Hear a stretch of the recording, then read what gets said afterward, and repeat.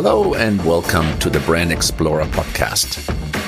I'm your host, Dirk Belling, coming to you from Munich.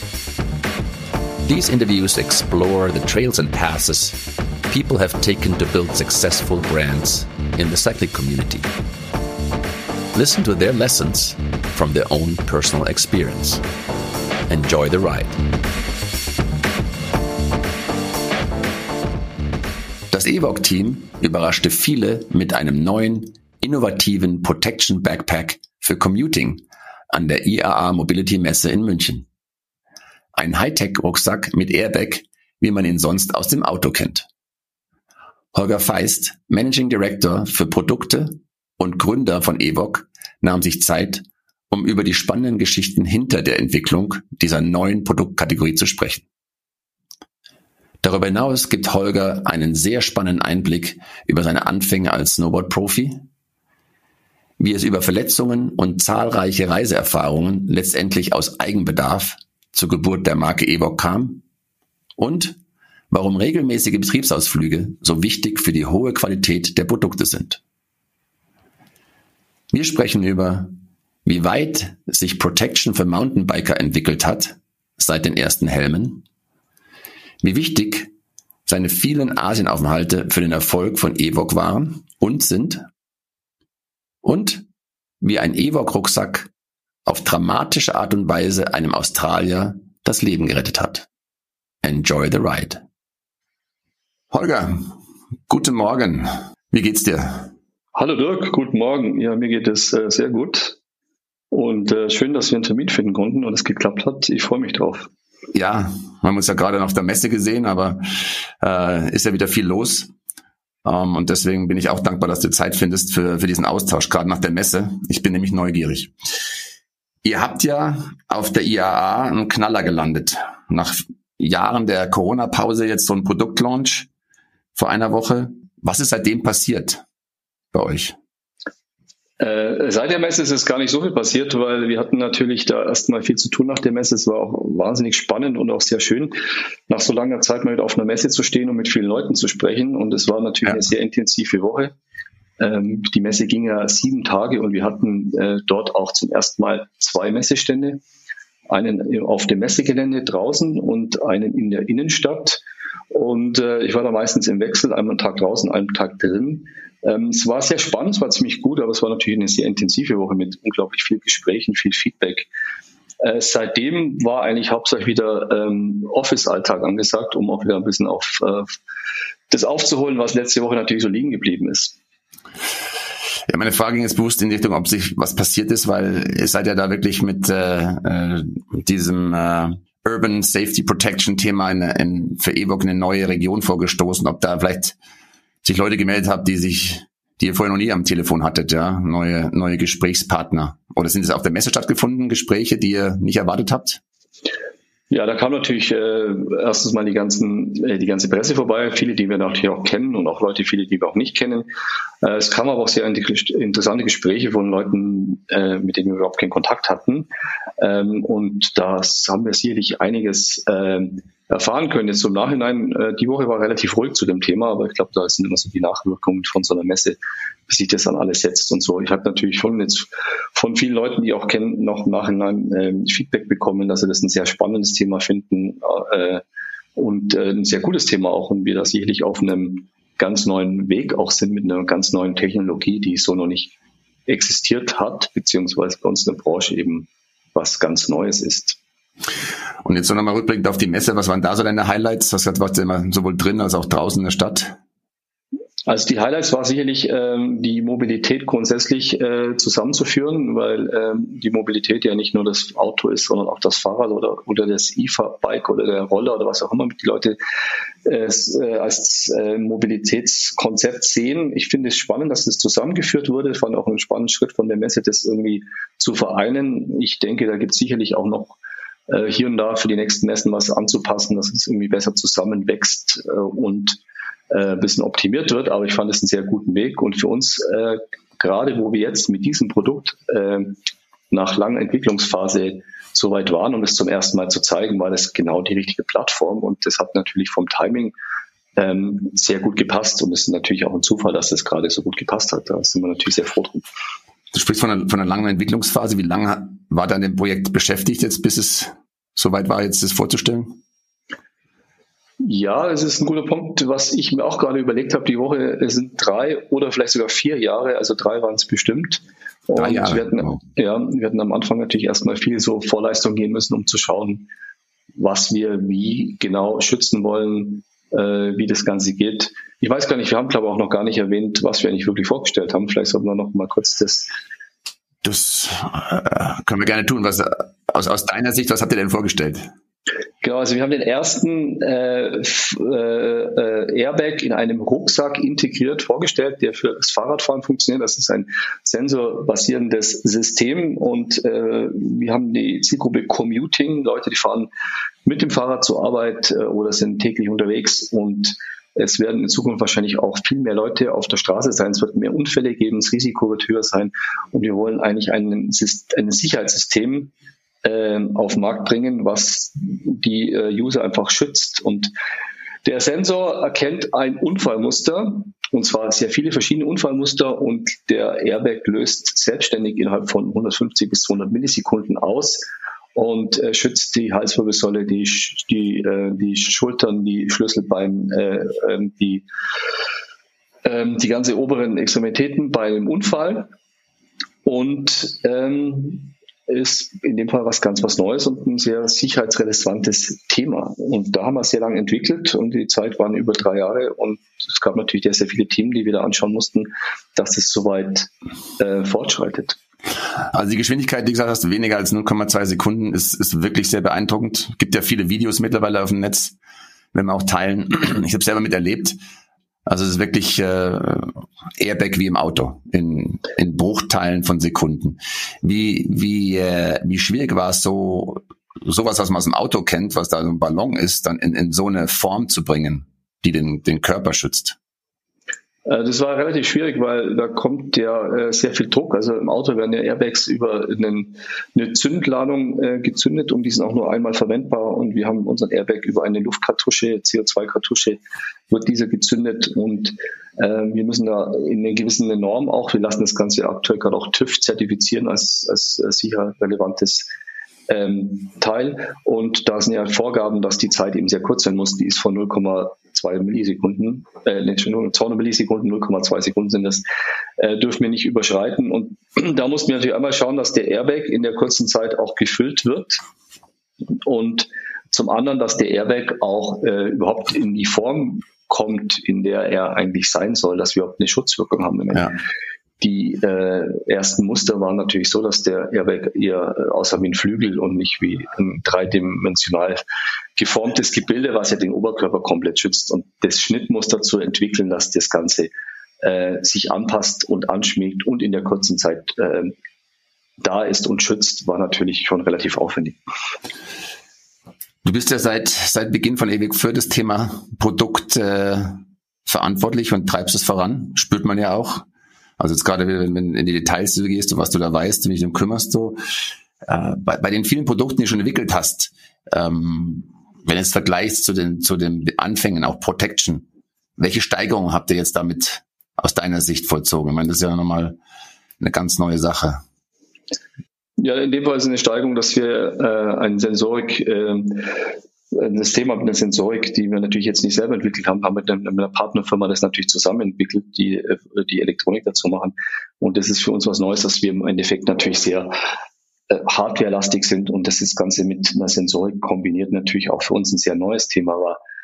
Was für uns jetzt nicht neu ist, dass wir aufwendige Produktentwicklungszyklen haben oder auch sehr lange Zyklen. Wir haben auch Produkte schon, wir haben das neue Roadbike Bag für Rennradfahrer entwickelt. Ich glaube, da haben wir 5 Jahre dran gebastelt. Das kam vor einem Jahr auf den Markt. Ja. Also das war relativ komplex von der Idee bis zur Umsetzung. Das hat relativ lange gedauert. Also das vom Zyklus ist es jetzt nichts Neues. Wir wissen, wenn wir was Neues angehen, wollen wir das natürlich auch so sinnvoll und so gut machen, dass der Kunde natürlich am Schluss auch einen Nutzen davon hat. Und dass wir selber damit zufrieden sind, ist natürlich auch selber viel benutzen, und wir lassen uns da durchaus Zeit, dass es dann soweit ist. Du sprichst jetzt von wir, du bist ja nicht nur alleine dabei, EVOC, hast ja ein ganzes Team. Wie groß muss man sich das vorstellen? Wie viele Leute sind denn an so einem Projekt mit beteiligt? Also wir sind rein in der Produktentwicklungsabteilung, sind wir aktuell 8 Personen und da gibt es natürlich jetzt Fachbereiche, wo der eine oder andere spezialisiert ist, beziehungsweise gewisse Produktgruppen übernimmt. Wir haben für dieses Projekt natürlich bei uns in der Produktentwicklung einen Projektlead sozusagen.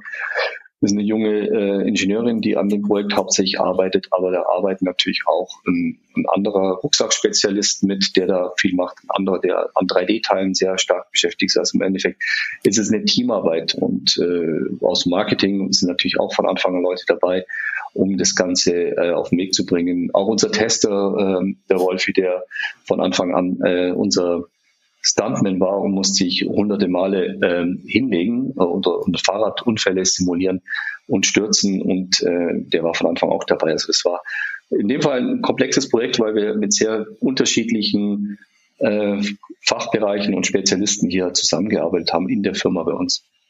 Hat dann Wolfi nochmal extra versichert vorher?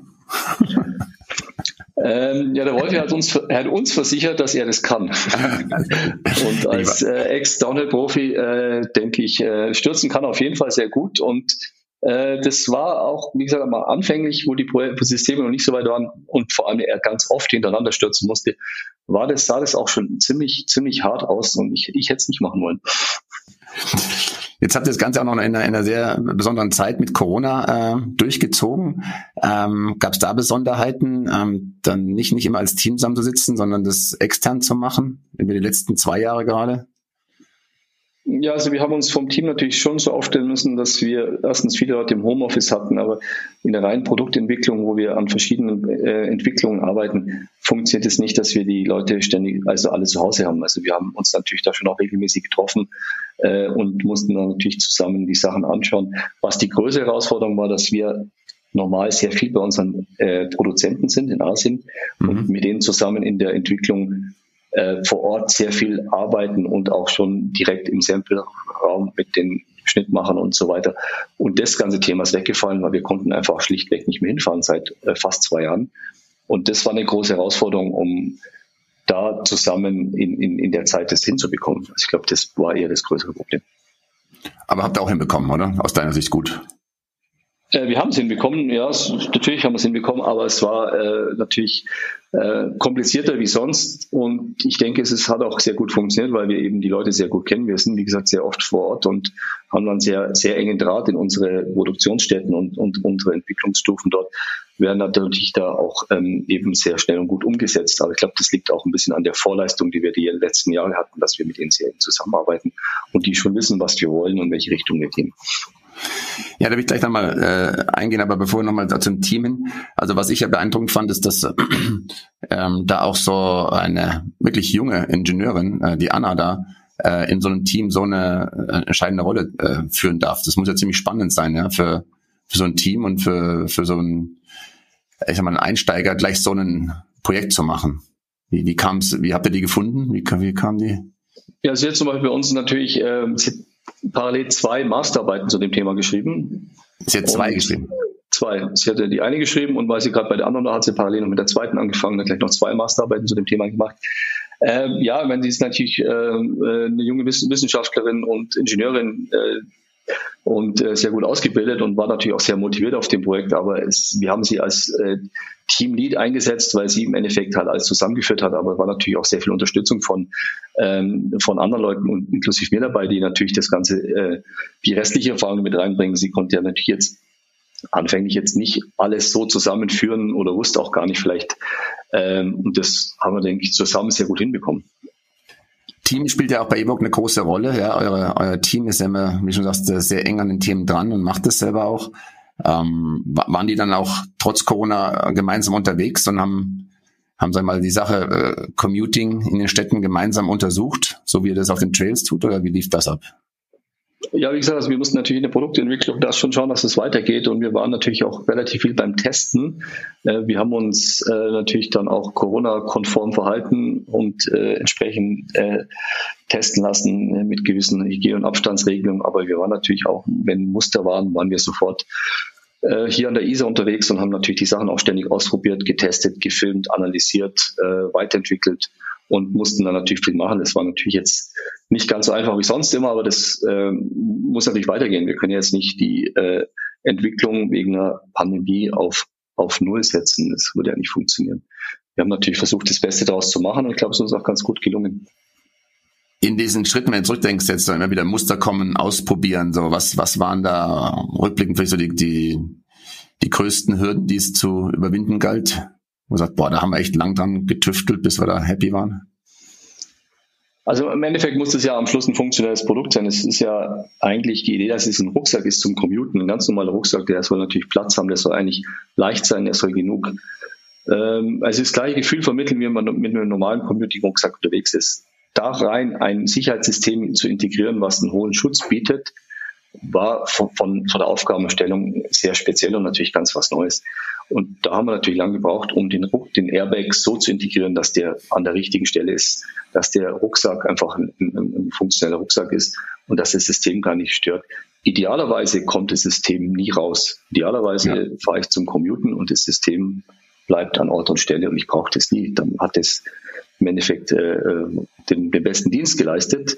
Aber wenn ein Unfall passiert, soll es natürlich schnell rauskommen und soll halt den schützen, der den Rucksack trägt. Und die Integration war kompliziert. Das war, wie gesagt, das gab es nicht. Wir haben ja auch einen Airbag aus der Automobilindustrie, der reißfest, stichfest, abriebfest ist. Wenn der einen Sturz hat und über die Straße rutscht, darf der nicht kaputt gehen. Und das ist ein relativ aufwendiges Konstrukt, was dreidimensional gewebt wird, ohne Schweißnähte, ohne Nähte, aus einem Teil gefertigt. Also es ist jetzt schon ein sehr komplexes Hightech, Produkt.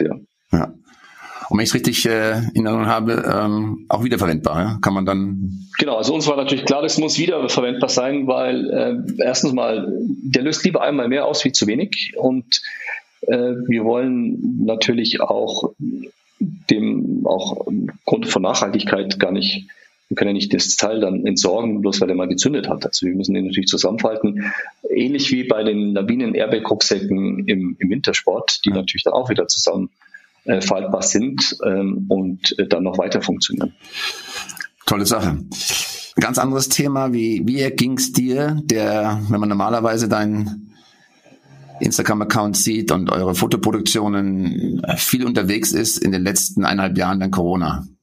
Nicht so viel zu reisen. Wie schwer war das für dich? Ja, anfänglich war das eigentlich ganz okay, weil es natürlich immer so sagt, okay, es gibt hier mal Zeit, um mal ein bisschen runterzukommen, um mal wieder andere Dinge zu machen und so weiter. Aber ich bin natürlich viel gewohnt zu reisen und auf Dauer hat mich das dann schon etwas mehr gestresst, als ich es vermutet hätte. Und bin ja sehr viel unterwegs und war dann gar nicht mehr unterwegs. Und das war dann schon eine ganz neue Situation. Und grundsätzlich kann ich mich nicht beschweren, weil unsere Firma lief gut. Wir haben das hier eigentlich alles hinbekommen. Auch privat hat alles funktioniert. Also ich hatte jetzt kein großes Problem grundsätzlich. Aber ich fand die Überlegung, dass wir nicht mehr von heute auf morgen das tun können, was wir eigentlich gern tun oder gewohnt sind, fand ich schon auch eine Belastung, ganz klar. Ich bin ja einer der Glücklichen, die eins von diesen super tollen super edlen 10 Jahres EVOC Memory Books hat. Und wenn man die ersten Seiten durchgeht, dann ist es ja wie ein Reiseführer, ja, von USA, Teheran, Kathmandu, Italien. Mit EVOC verbindet man ja, also ich verbinde mit immer unterwegs sein, Outdoor. Und du bist ja einer der Gründer. Wie bist du an das Reisen rangeführt worden? Also schon, wann fing es bei dir an, Holger, dass dieser Funken Reisen gezündet wurde? Also ich glaube, Reisen fand ich immer schon spannend, schon als Kind, oder meine Eltern fanden es früher schon immer spannend. Wir waren auch viel, hauptsächlich natürlich in Italien als Kind und viel in den Bergen. Aber ich war ja mal ganz früher Snowboard-Profi und war 4 Jahre im Snowboard-Weltcup unterwegs. Okay. Und fand es natürlich wahnsinnig spannend, wenn man in jungen Jahren die Möglichkeit hat, um die Welt zu reisen und an Plätze kommt und Dinge sehen kann, die andere in dem Alter sich gar nicht träumen lassen, beziehungsweise euch gar nicht leisten können. Und war da wahnsinnig viel unterwegs und fand es natürlich super spannend. Und mir ging es aber dann auch so, dass ich das schade fand, dass ich immer an spannenden Plätzen bin, aber gar nicht die Möglichkeit habe, mir die Plätze anzuschauen, sondern du fährst dann auf so einen Wettkampf und fliegst am nächsten Tag zu dem nächsten Wettkampf und fährst woanders hin und du hast im Endeffekt, ziehst wahnsinnig spannende Plätze, aber hast keine Zeit, die zu sehen. Und ich habe mir überlegt dann so, das ist nicht ganz das, was ich auf Dauer machen möchte und habe dann ja auch meine aktive Wettkampfzeit dann beendet und habe angefangen, Reisereportagen zu machen mit dem Snowboard und dann relativ schnell auch mit dem Mountainbike auf der ganzen Welt, in allen Gebirgen auf der Welt, immer zusammen mit Fotografen und mit anderen Freunden, um Sachen zu entdecken, die es eigentlich so noch nicht gab oder nur, die man so noch nicht gesehen hatte. Wenn du sagst, Snowboard-Profi, welche Disziplin warst du da unterwegs? Ich war damals Slalom, Riesenslalom. Das war damals so in den 90ern war das ein Riesenthema. Das war ein relativ großer Sport. Ja. Und das war so die Zeit, die sehr spannend war, will ich auch nicht missen. Es war ziemlich gut. Auch wahnsinnig viel gelernt für mich selber in der Zeit. Und war aber immer schon sehr viel am Freeriden und habe dann auch eigentlich direkt nach der Weltmeisterschaft in Lake Tahoe 96 das sein lassen, habe dann auch nie wieder mein Alpinbrett ausgepackt und war nur noch auf Freeride-Trips und war viel auf Fotoshoots, Videoproduktionen und eben als Reisejournalist auch viel unterwegs. Genau, Journalist hast du gesagt, erwähnt, du hast ja auch Bücher geschrieben, ja, zum Thema Lawine und anderen Themen. Wie kamst du dazu, zur Schreiberei? Ja, also wir waren halt unterwegs und fanden Sachen spannend. Dann wollten wir natürlich auch mit den Bildern, die wir da produziert haben, irgendwelche Stories bringen. Und da musste einer die Geschichte schreiben. Dann war halt ich derjenige, der es schreiben musste sozusagen oder dann halt auch geschrieben hat. Fotografieren war schon vergeben, oder? Ja, wir waren uns schon klar, wir wollen natürlich gute Bilder haben. Wir waren eigentlich immer mit Profifotografen. Eigentlich, also bei uns allen Trips waren ziemlich auf 50 Trips, gibt es die Zahlung, wir waren auf 50 Reisen auf der Welt unterwegs mit dem Snowboard und mit dem Mountainbike und hatten immer bei allen Trips einen Fotograf dabei. Wir wollten immer, dass die Bilder natürlich hervorragend gut sind, weil wir an so tollen Plätzen waren und das muss natürlich vernünftig darstellen und da waren immer ein Fotograf dabei. Texte kamen anfänglich viel von mir, dann war auch dann nach einer Zeit Jan Salawitz, unser Marketingmanager, viel mit dabei, der dann auch vieles Schreiben dann mit übernommen, ich dann mehr das Organisieren, er dann mehr das Schreiben und so weiter. War der dann auch Snowboarder? Beim Snowboarden war das, ne? Oder das? Ja, das war beim Snowboarden. Wir waren ja am Anfang eigentlich unser erster großer Snowboard-Trip. Wir sind Ende der 90er nach Kamtschatka, was damals noch russisches Sperrgebiet war und haben da 2 Vulkane im Expeditionsstil bestiegen und erst befahren. Und da war ich mit meinem Kumpel Lars Gittermann, der ist heute beim Mammut im Marketing und dem Fotograf. Bernhard Spöttl macht heute viel Automobilfotos. Mit dem waren wir da auf dem Vulkan unterwegs und sind gleich im gleichen Jahr noch an Mount Everest Basecamp in Tibet gefahren und waren dann irgendwie eingeschneit, mussten unsere Ausrüstung aufgeben und so weiter und hatten da spannende Erlebnisse. Und dann hatten wir gleich 2 Sachen, Mountainbike-Trips, Snowboard-Trips und waren immer so 2-3 Mal im Jahr unterwegs mit entsprechenden Sportausrüstungen auf der ganzen Welt immer. Und haben da so Geschichten gemacht, ja. Was kam zuerst, Snowboard oder Bike? Oder wie kam die Reihenfolge bei dir? Also ich habe gleichzeitig angefangen Snowboarden und Mountainbiken, wurde dann beim Snowboarden relativ gut, darum bin ich auch dann Weltcup gefahren. Mountainbiken war aber immer auch so meine Passion, ich war immer sehr viel Mountainbiken derzeit auch schon. Und als wir die erste große Geschichte gemacht haben, wie gesagt in Kamtschatka, hatte ich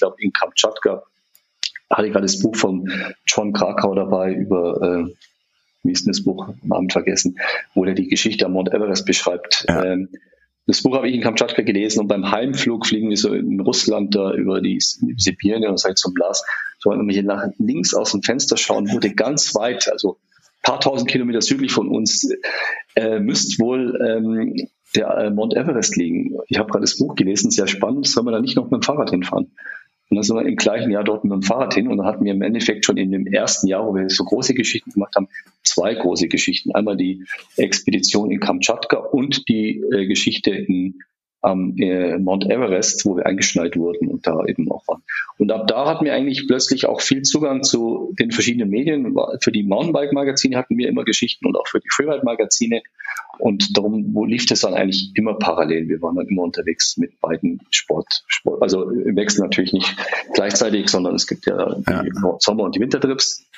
Und dann kam ich auch zusammen mit Tobias Kurzeder, meinem damaligen Gefährten, noch Powder Guide gegründet. Das ist eine Plattform für Lawinensicherheit. Wir haben ein Lawinenbuch geschrieben, Powder Guide, Lawinenbuch. Das war dann auch gleich mal ein sehr erfolgreiches Lawinenbuch. Wir wollten die Wissenschaft, Lawinenkunde ist Wissenschaft, wollten wir eigentlich verdeutschen. Wir haben uns selber nicht die Lawinenkunde neu erfunden, sondern wir haben einfach die Fachbücher, die damals gab, Werner Munter, der große Spezialist in dem Thema zum Beispiel, die Themen haben wir einfach verdeutscht und mit Bildern und Grafiken versucht, einer viel größeren Gruppe zu erklären. Es war die Zeit, wo Freeriden wichtig wurde, wo immer mehr Menschen beim Freeriden waren, und wir wollten eigentlich da das einer großen Masse zugänglich machen, dass das Thema Lawinensicherheit wichtig wird, und haben dann Powder Guide gegründet. Da gab es auch eine Webseite, die gibt es immer noch natürlich.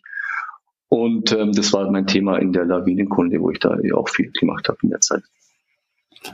Wenn man dir jetzt so zuhört, dann ist ja Wahnsinn, wie von einem zum anderen das Tun, Bücher, Reisen. Wie entspannst du? Wo und wie entspannst du? Gibt's sowas bei dir? Ausruhen? Ja, ich glaube, dass ich schon sehr entspannt bin. Also ich bin dann schon, wenn ich zu Hause bin, auch echt wirklich entspannt auf dem Sofa und mache gar nicht so viel. Oder bin dann oft auch in München zu Hause und am Wochenende fahre dann gar nirgends hin, mache vielleicht eine Isar-Runde oder gehe mal mit dem Gravelbike los. Aber ich bin dann oft gar nicht so viel dann sofort weg, wenn ich wieder hier bin. Aber ich kann, glaube ich, gut entspannen. Jetzt hast du vorhin gesagt, Everest war da eingeschneit, musste Material hinterlassen. Was gab es da so für spannende oder auch kritische Situationen in deinen Abenteuern? Gab es die? Also grundsätzlich hatten wir wahnsinnig viel Glück. Wir waren ja jetzt nicht nur eingeschneit am Everest, wir waren ja auch in sehr wilden Ländern. Wir waren schon ganz früh im Libanon Mountainbiken. Plötzlich standen wir mal vor einem Minenfeld und sind dann wieder umgedreht, waren dann im Iran unterwegs, was überhaupt nicht gefährlich war. Es war auch die Zeit, wo Iran ziemlich in den Medien waren. Wir waren also einer der ersten Mountainbiker auch im Iran, und auch im Winter waren wir auch noch mal im Iran beim Freeriden, haben das Land dann auch lieben gelernt und wie freundlich und nett die Menschen dort sind. Wir hatten wahnsinnig Glück, dass wir an den abgelegenen Plätzen eigentlich nie schlimmere Unfälle hatten oder uns verletzt hatten, weil wir waren oft so weit weg von der nächsten Zivilisation in Südamerika, in Gebirgen oder wo auch immer, und oder in Afrika, und wir haben uns nie groß verletzt, und ich glaube, das war unser großes Glück, weil dann schaut es sicherlich ganz anders aus, wenn da was passiert. Aber daraus ist auch die entstanden, dass man im Endeffekt sich besser schützen sollte, und da ist auch im Endeffekt der heutige EVOC Protektoren-Rucksack raus entstanden, mit der Idee, dass es eigentlich wichtig ist, sich zu schützen, und das waren so die Grundideen sind entstanden in der Zeit. Ja, die Story ist ja mehrfach erzählt worden, eben von deiner Verletzung, die dann, sagte der Thema Schutz da beim Snowboarden. Was jetzt so ist, es gibt ja viele Bereiche am Körper bei Outdoor, die zu schützen sind, und du hast ja das damit erlebt. Aber wenn du jetzt so siehst, was wäre jetzt da für dich noch erstrebenswert, in der Zukunft in Bereiche reinzustoßen zum Thema Schutz beim Outdoor? Ja, glaube ich, grundsätzlich, wenn man draußen ist, kann man sich natürlich nicht gegen alles schützen, nicht gegen alles versichern. Da hat sich ja viel getan. Ich meine, wir kommen ja aus einer Zeit, wo Helm beim Mountainbike noch nicht verbreitet war. Also ich fuhr immer mit Helm, aber viele fuhren ja nicht mit Helm. Ich kann mich noch an die Zeit erinnern, wo das Bike-Magazin von einem Stichtag nur noch Bilder mit Helm veröffentlicht hat. Ja. Stimmt, ja. Ja, also das muss man sich mal überlegen heutzutage. Ja. Wir sind beim Mountainbike mit Rückenprotektor im Rucksack, ist natürlich jetzt auch mittlerweile ein Standard. Wir haben jetzt gerade den neuen Airbag vorgestellt für zum Commuten. Wir können da schon viel schützen. Knieprotektoren sind heute auch mittlerweile Standard. Da hat sich ja schon viel getan. Es kann sicher nicht alles geschützt werden, wenn man draußen ist. Was sicherlich dazu kommt, dass heute die Leute auch überhaupt eine bessere Ausrüstung haben. Die Fahrräder sind besser geworden, die Ausrüstung ist besser. Die Leute sind auf einem höheren Niveau. Es fahren viele Leute viel besser Fahrrad, lernen auch zu stürzen. Ich glaube, das Ganze spielt da schon zusammen. Was waren das aus deiner jetzt wirklich Outdoor-Erfahrung, die großen Milestones neben Sicherheit ist beim Bike, so wo du sagst, als die Technologie kam, da wurde meine Art Fahrradfahren deutlich. Ich fuhr ja lang nur mit einer Federgabel und dachte mir, hinten eine Federung brauchen wir nicht. Und als ich dann irgendwann das erste Fahrrad mit einem Fully hatte, dachte ich mir, das ist ja schon ein sehr großer Schritt. Aber ich glaube, das Spannendste fand ich die verstellbare Sattelstütze. Okay. Also, dass sich das durchgesetzt hat, und plötzlich konnte einfach schnell die Sattelhöhe der Farbsituation angepasst werden. Ich fand, das war einfach ein großer Schritt, wo einfach viel passiert ist, weil wir haben oft dann gesehen, dass viele Leute einfach den Sattel gar nie bewegt haben und dann natürlich bergab oft in einer komischen Position schon auf dem Fahrrad standen. Dann nochmal zurück zum Everest. Was seid ihr da für Räder gefahren bei der Tour? Hardtails dann? Nee, da hatten wir Fullies, das war aber so Eingelenker und die waren noch nicht wirklich optimal, es waren so Eingelenker-Fullies mit so einem Knick in der Mitte, mehr oder weniger. Und wir sind natürlich auch da zum Everest, muss man da tatsächlich auch viel so Feldwege, so Fahrstraßen fahren, wo so Trucks unterwegs sind und dann gibt's permanent so Bremswellen oder einfach so Wellen, ich weiß nicht, vom Bremsen oder Beschleunigen. Und es war wahnsinnig mühsam mit den Rädern, weil die eigentlich jemals so am Wippen waren. Ja. Und da kommt natürlich die Höhe dazu. Wir waren ja ständig über 4.000, 5.000 Meter, 5.500 Meter die höchsten Punkte. Und da waren die Räder, hat nicht wahnsinnig gut funktioniert, würde ich sagen. Das würde mit dem heutigen Rad ganz anders laufen. Wie viele Tage war du unterwegs da? Weil du hast es vorhin gesagt, am Flugzeug so dahin, fahren wir zum Everest so. Aber wie lange? Ja, wir waren grundsätzlich schon 4 Wochen unterwegs. Wir sind ja eigentlich wir sind nach Kathmandu geflogen, weil es war nicht, ich glaube, Lhasa, ein Visum zu bekommen, war damals irgendwie auch nicht möglich. Wir sind nach Kathmandu geflogen, sind dann irgendwie von dort, haben uns nur mit dem Bus noch an die Grenze gefahren und sind dann im Endeffekt da in Nepal an der Grenze unten zu Tibet losgefahren und mussten dann den Friendship Highway, nennt er sich, den hochfahren, erstmal nach Tibet und dann oben das ganze Stück rüber bis zum Mount Everest. Also wir waren da schon 4 Wochen unterwegs im Ganzen.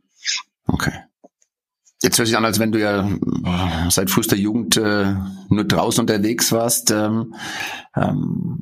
Wie ist es dann mit deiner Ausbildung, deinem Job wieder weitergegangen? Deine fachliche Sache, wie hast du die noch nebenbei mitgemacht? Ja, ich habe eine spannende Laufbahn. Ich habe erst eine Lehre gemacht als Maschinenschlosser, war dann wieder auf der Schule, habe das Abitur gemacht, war dann Snowboard-Profi, kam dann nach München zum Studieren, bin Maschinenbautechniker, war dann eigentlich sonst auch noch in meinem sonstigen Beruf Produktmanager in der Industrie, habe dann für eine Snowboard-Firma Snowboards und Bindungen entwickelt, war zwischendurch mal Berater in Taiwan für eine taiwanesische Firma, um da eine Produktionsstätte zu beraten. Okay. Habe da sehr viel selber gelernt, weil in der Zeit haben wir uns wahnsinnig viele Produktionsstätten angeschaut in Asien. Ich war da die ganze Zeit unterwegs, um eigentlich andere Produktionsstätten auch zu sehen und habe da viel mitgenommen und habe da also von Entwicklung und Produktion habe da natürlich viel Background und das kommt mir heute natürlich auch noch sehr zugute, dass ich auch, wenn ich mit den Herstellern die neuen Sachen anschaue, weiß, um was es geht grundsätzlich. Beeindruckend. Trotz all der vielen Reisen, das auch noch dann durchzuziehen und dann auch noch mal Abitur nachmachen, also mein Respekt. Und dann auch ein Punkt, den haben wir vorhin kurz angesprochen und also du hattest schon vor der EVOC-Zeit viel Asien-Erfahrung damit, wenn ich es richtig verstehe, oder?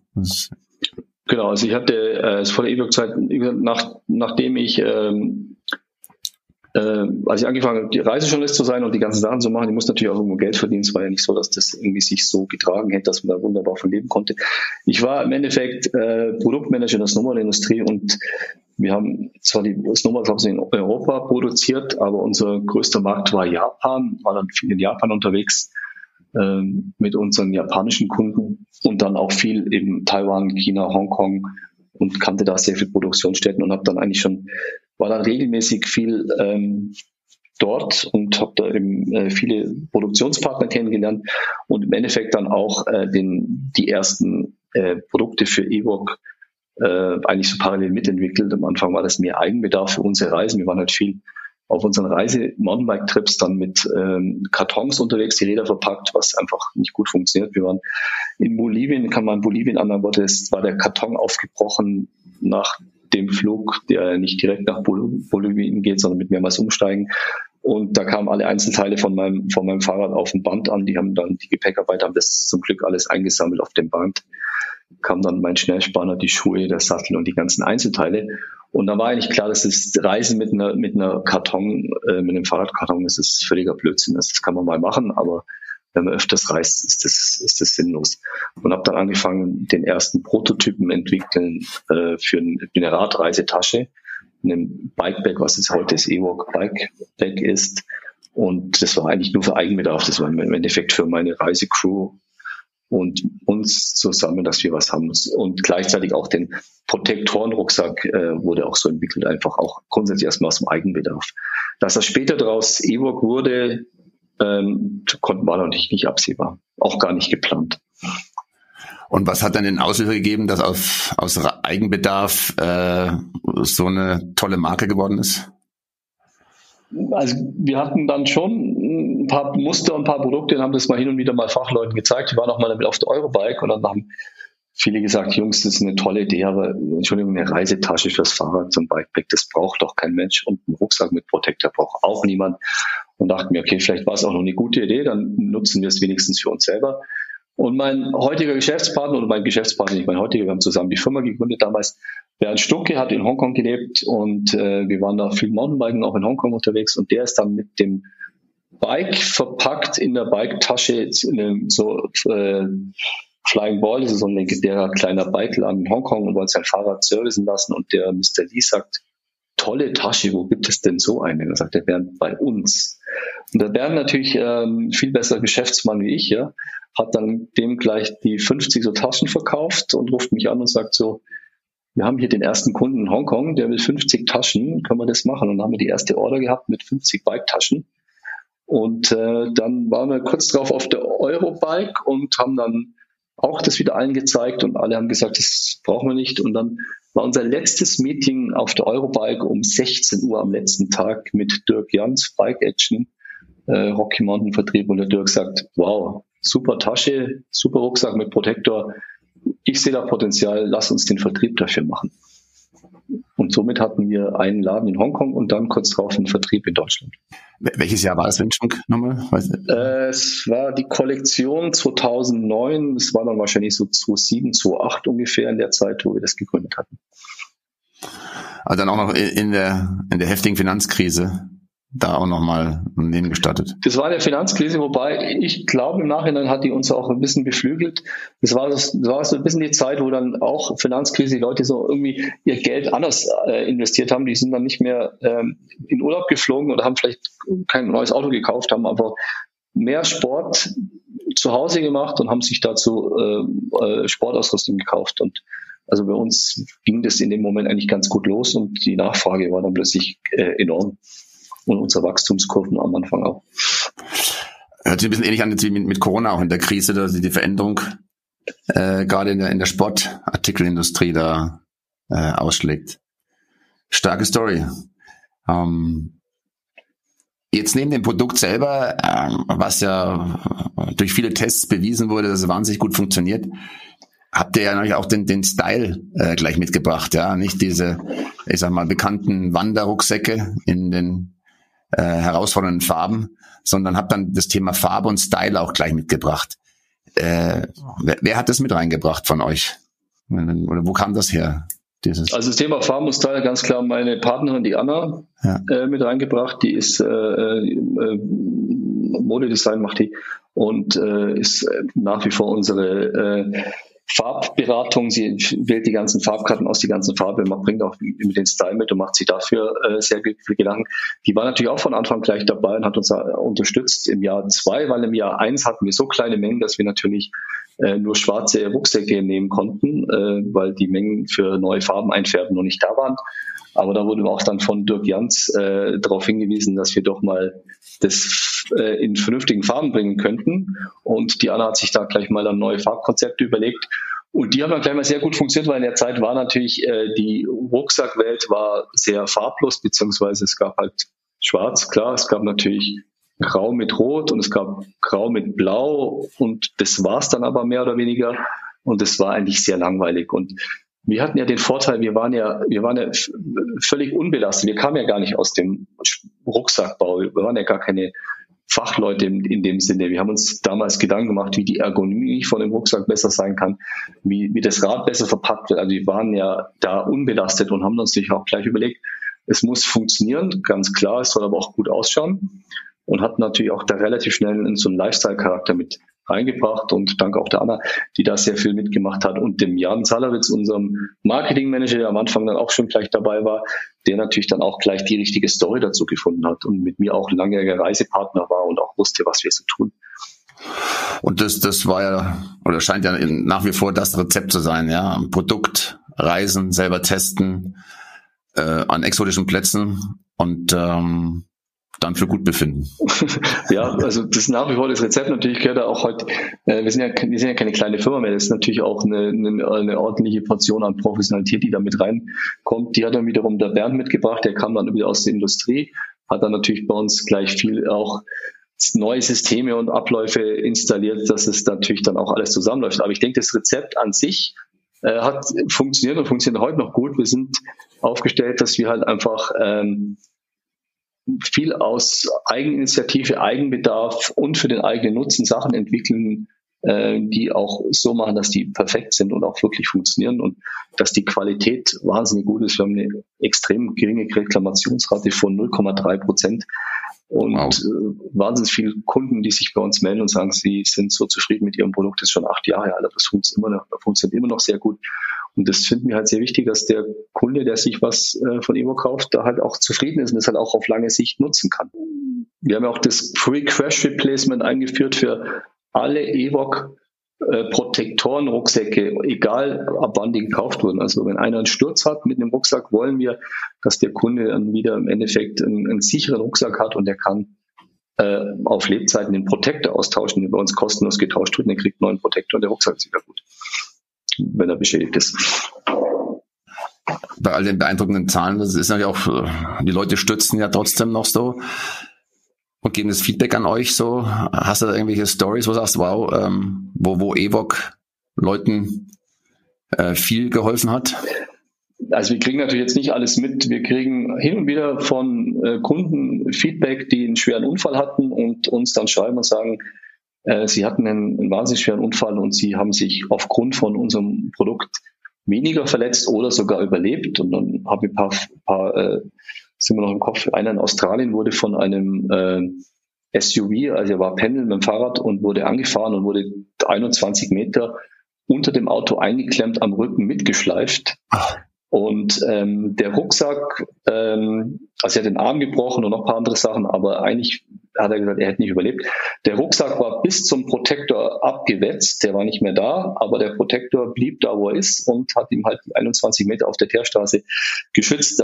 Das Fahrrad, was auch noch irgendwie dazwischen war, das wurde die Kurbel wurde bis zum Kurbelansatz wurde die weggewetzt auf der Straße, die war nicht mehr da.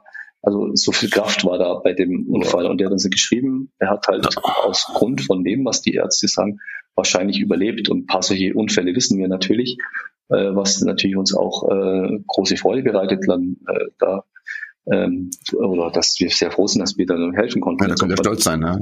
Da läuft es einem eiskalt im Rücken, wenn man das hört. Und, ja. Nochmal zurück zum Team. Wir haben ja vorhin über die Anna gesprochen, die da als junge Wissenschaftlerin reinkommt. Also es ist eine andere Anna, es gibt 2 Annas. Meine Partnerin, die Anna, ist unsere Designerin. Genau. Und die Farben macht. Dann gibt es die Anna, die im Endeffekt da bei dem Commute Air sehr führend war. Wir haben natürlich viele andere Leute, die auch da sehr großen Beitrag haben. Aber es waren 2 Annas, oder? Genau. Wir haben jetzt mittlerweile 4 in der Firma, die mit Anna losgehen. Ja, so okay, also 4 Anna. Aber grundsätzlich mein Punkt, wo ich neugierig sein will, so von wegen, dass, wie gesagt, ihr testet viel, ihr fahrt viel, dass die Leute, die bei euch anfangen, ja viel Ähnlichkeit miteinander haben, indem sie das, was sie da bauen, auch nutzen und tun. Ist das was beim Einstellungskriterium, so wenn du Leute einstellst, was für Fragen oder Kriterien müssen die da erfüllen? Also grundsätzlich müssen natürlich fachlich natürlich das leisten, was wir hier in den verschiedenen Jobbeschreibungen so suchen.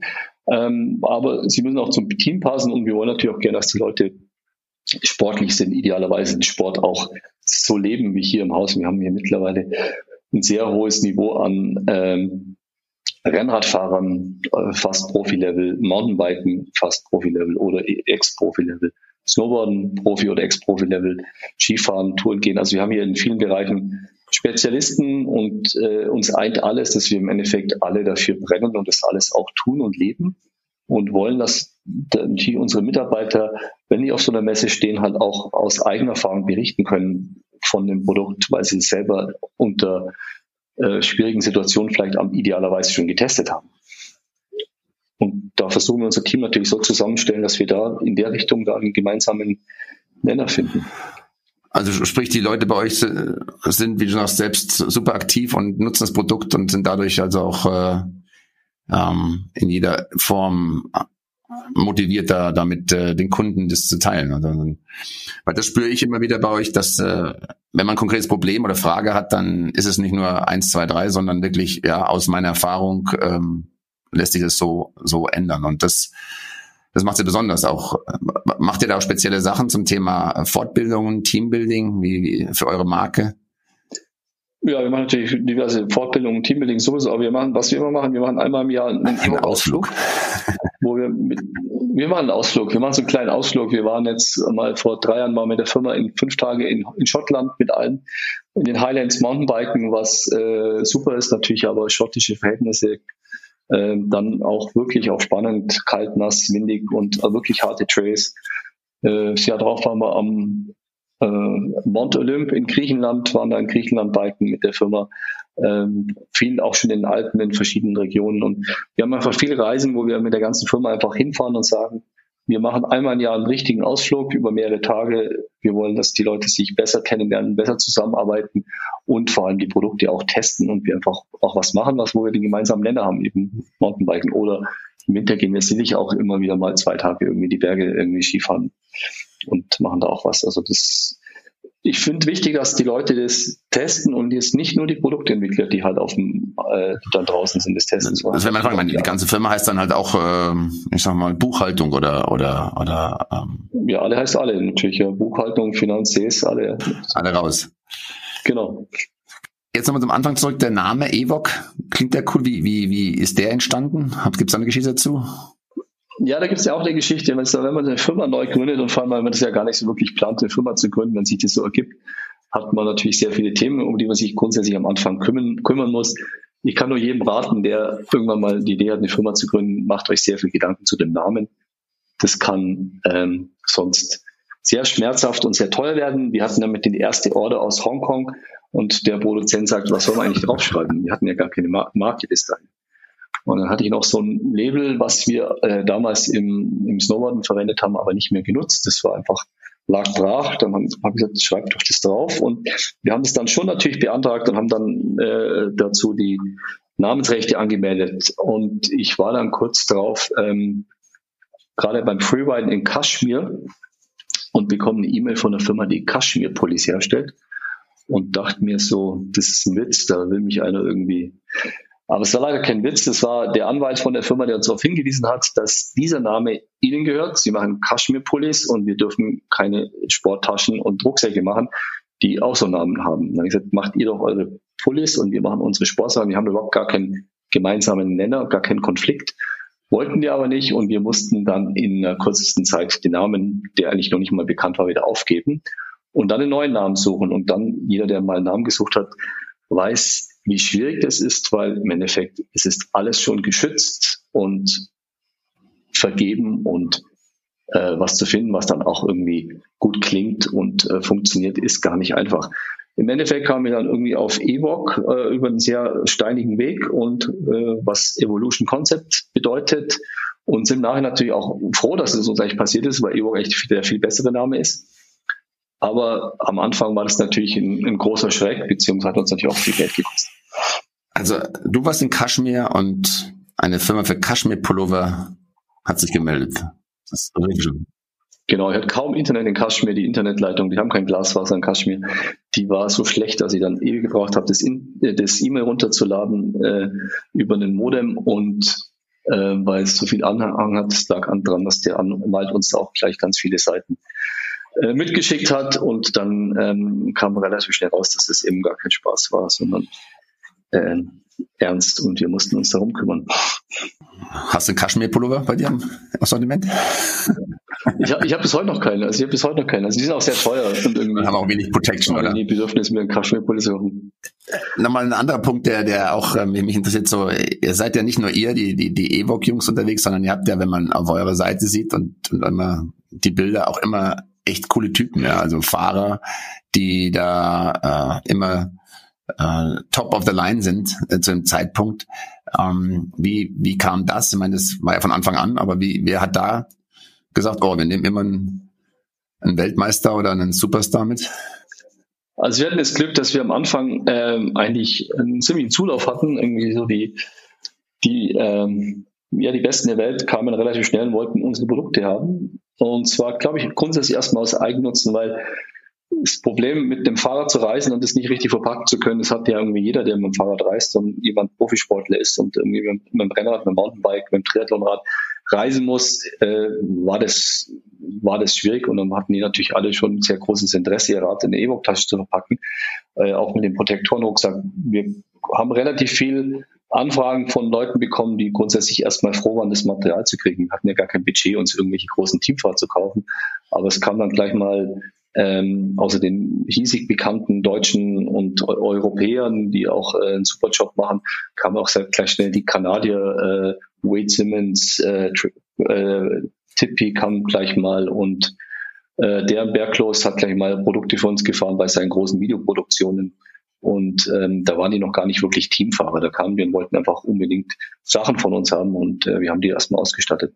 Danny McEskill kam irgendwann relativ früh und wollte unbedingt Sachen von uns haben. Dann haben wir ihm halt, der Jahr hat ihm dann einen Rucksack gegeben, ein Bikepack und ein T-Shirt und beim nächsten Denim-Video fuhr er dann mit den Sachen und man kam eigentlich der Tarek, sein Mensch, hat gesagt, Jungs, wisst ihr schon, dass das Danny McEskill, dem könnt ihr nicht nur einen Rucksack und ein T-Shirt geben. Was hat er denn noch gegeben? 2 T-Shirts oder was dann? Genau, wir haben das auch nochmal ausgetauscht. Wir haben immer noch ein Bikepack hier im Keller liegen, wo Danny dann nach einem Jahr zurückkam, hat eine Widmung draufgeschrieben, dass er mit der Tasche jetzt 150 Tage unterwegs war und dass die ihm super geholfen hat und wir haben ihm dann eine neue gegeben. Mittlerweile sind wir ja keine kleine Firma. Danny ist natürlich ein fester Bestandteil unserer Firma und auch offizieller Teamfahrer, wie natürlich auch viele anderen. Aber anfänglich kamen die halt und wir sind noch nie zu einem bekannten Fahrer und gesagt, willst du für uns fahren? Also das haben wir noch nie gemacht. Die kamen in der Regel zu uns. Und ist auch viel besser, weil wir wollen ja auch, dass die ein Teil der Firma sind. Die sollen ja auch die DNA, die wir so haben, über das Reisen und die Produkte und den Lifestyle der Produkte natürlich dann auch selber mitbringen und mitnehmen. Und darum passt es dann im Ganzen auch zusammen. Wenn du jetzt morgen auf einen Trip gehst, welchen Fahrer würdest du da als ersten anrufen und sagen, mit dem habe ich immer am meisten Spaß? Oder so eine Reise? Ja, ich weiß gar nicht, am meisten Spaß. Ich gehe da immer noch viel auf Trips mit Fahrern und das ist auch sehr lustig. Wir waren jetzt dieses Jahr schon auf einem Trip mit Jasper Jauch, super lustiger Kerl, auch sehr kompetent.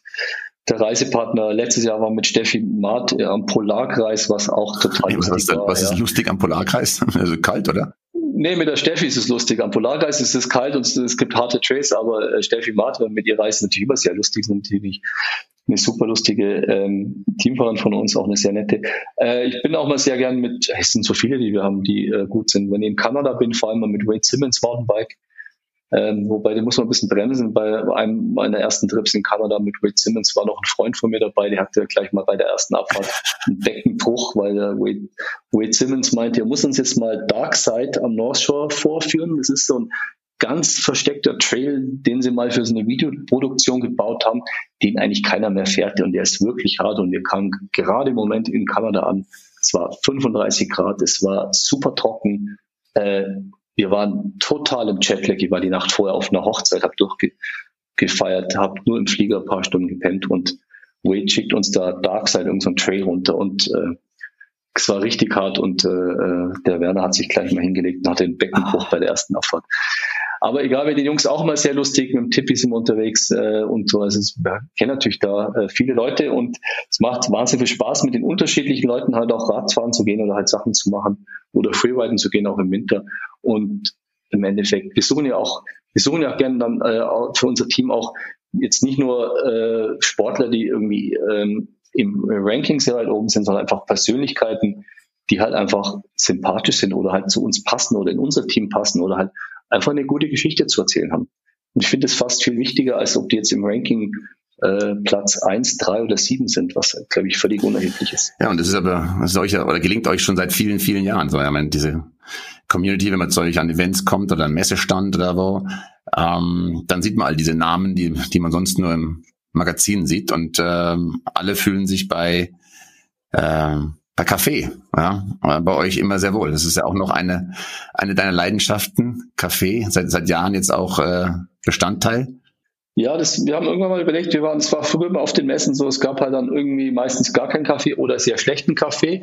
Oder dann gab es immer manchmal bei Bestellen so eine exklusive Geschichte, der Kaffee ist jetzt nur für unsere Kunden oder so. Und dann haben wir gesagt, weißt du was, wir machen das anders. Wir kennen die Jungs von Merchant & Friends, super Kaffeeröster aus südlich von München. Wir stellen jetzt eine große Kaffeemaschine mit einem Barista hin und der Kaffee ist für jeden. Jeder, der vorbeikommt, kriegt bei uns einen Kaffee, und zwar kostenlos. Ja. Und das haben wir irgendwann mal eingeführt, und weil wir eigentlich sagen, wir wollen es ja auch nicht einschränken. Wenn jemand Lust hat, zu uns an den Stand zu kommen und einen guten Kaffee trinken möchte, der kommt abends heim, da sagt die Frau, wie war es auf der Messe? Sagt er, anstrengend, aber bei EVOC gab es einen guten Kaffee, und wir wurden auch schon ein paar Mal gewählt. Es gibt im Internet tatsächlich Webseiten, die sich sowas anschauen. Wir wurden schon mal gewählt, Best Coffee auf ISPO und Best Coffee auf Eurobike. Ich weiß nicht, wer das macht, aber da gibt es Leute, die solche Sachen analysieren, und da wurden wir auch öfters schon dafür sozusagen ausgezeichnet. Holger, jetzt geht's ja langsam, Thema mit Corona, weiter wieder, öffnet sich, Reisen geht. Hast du schon Pläne, über die du sprechen kannst, wo es hingehen soll in Zukunft? In naher Zukunft? Oder ist es noch schwierig? Ja, also dieses Jahr war schon besser wie letztes Jahr. Ich habe da wenigstens einige Sachen. Ich war gerade beim Surfen am Atlantik, was sehr toll war. Ich war auch schon mit dem Mountainbike ein paar Mal ganz gut unterwegs. Aber was mir wirklich unter den Nägeln brennt, ich würde als allerliebstes und so schnell wie möglich zu meinen Herstellern nach Asien fahren. Genau, wir waren länger nicht mehr in den Produktionen. Ich kenne die alle sehr gut. Wir hatten jetzt auch noch einen Lockdown bei einem Produzenten in Vietnam, die jetzt gerade den ersten Lockdown hatten. Jetzt gerade nächste Woche wieder aufmachen. Ich würde als allerliebstes meine Hersteller besuchen, die Produktionen sehen, mit den Leuten mal wieder Austausch haben, und das wäre so das wichtigste Ziel, was ich so als nächstes habe. Holger, danke. Das war eine sehr spannende Stunde mit dir. Viele Insights. Ich habe sogar noch ein paar Sachen gelernt, obwohl wir uns schon lange kennen. Finde ich immer wieder spannend. Dann drücke ich dir und euch weiter in die Daumen. Wie gesagt, für mich ist dieser Protection Airbag auch gesagt das Highlight gewesen auf der IAA. Da habt ihr wirklich Punktlandung hingelegt, und ich drücke dir die Daumen mit deinen Herstellern, dass du die bald wieder persönlich besuchen kannst. Und dann freue ich mich auf den nächsten Kaffee mit dir.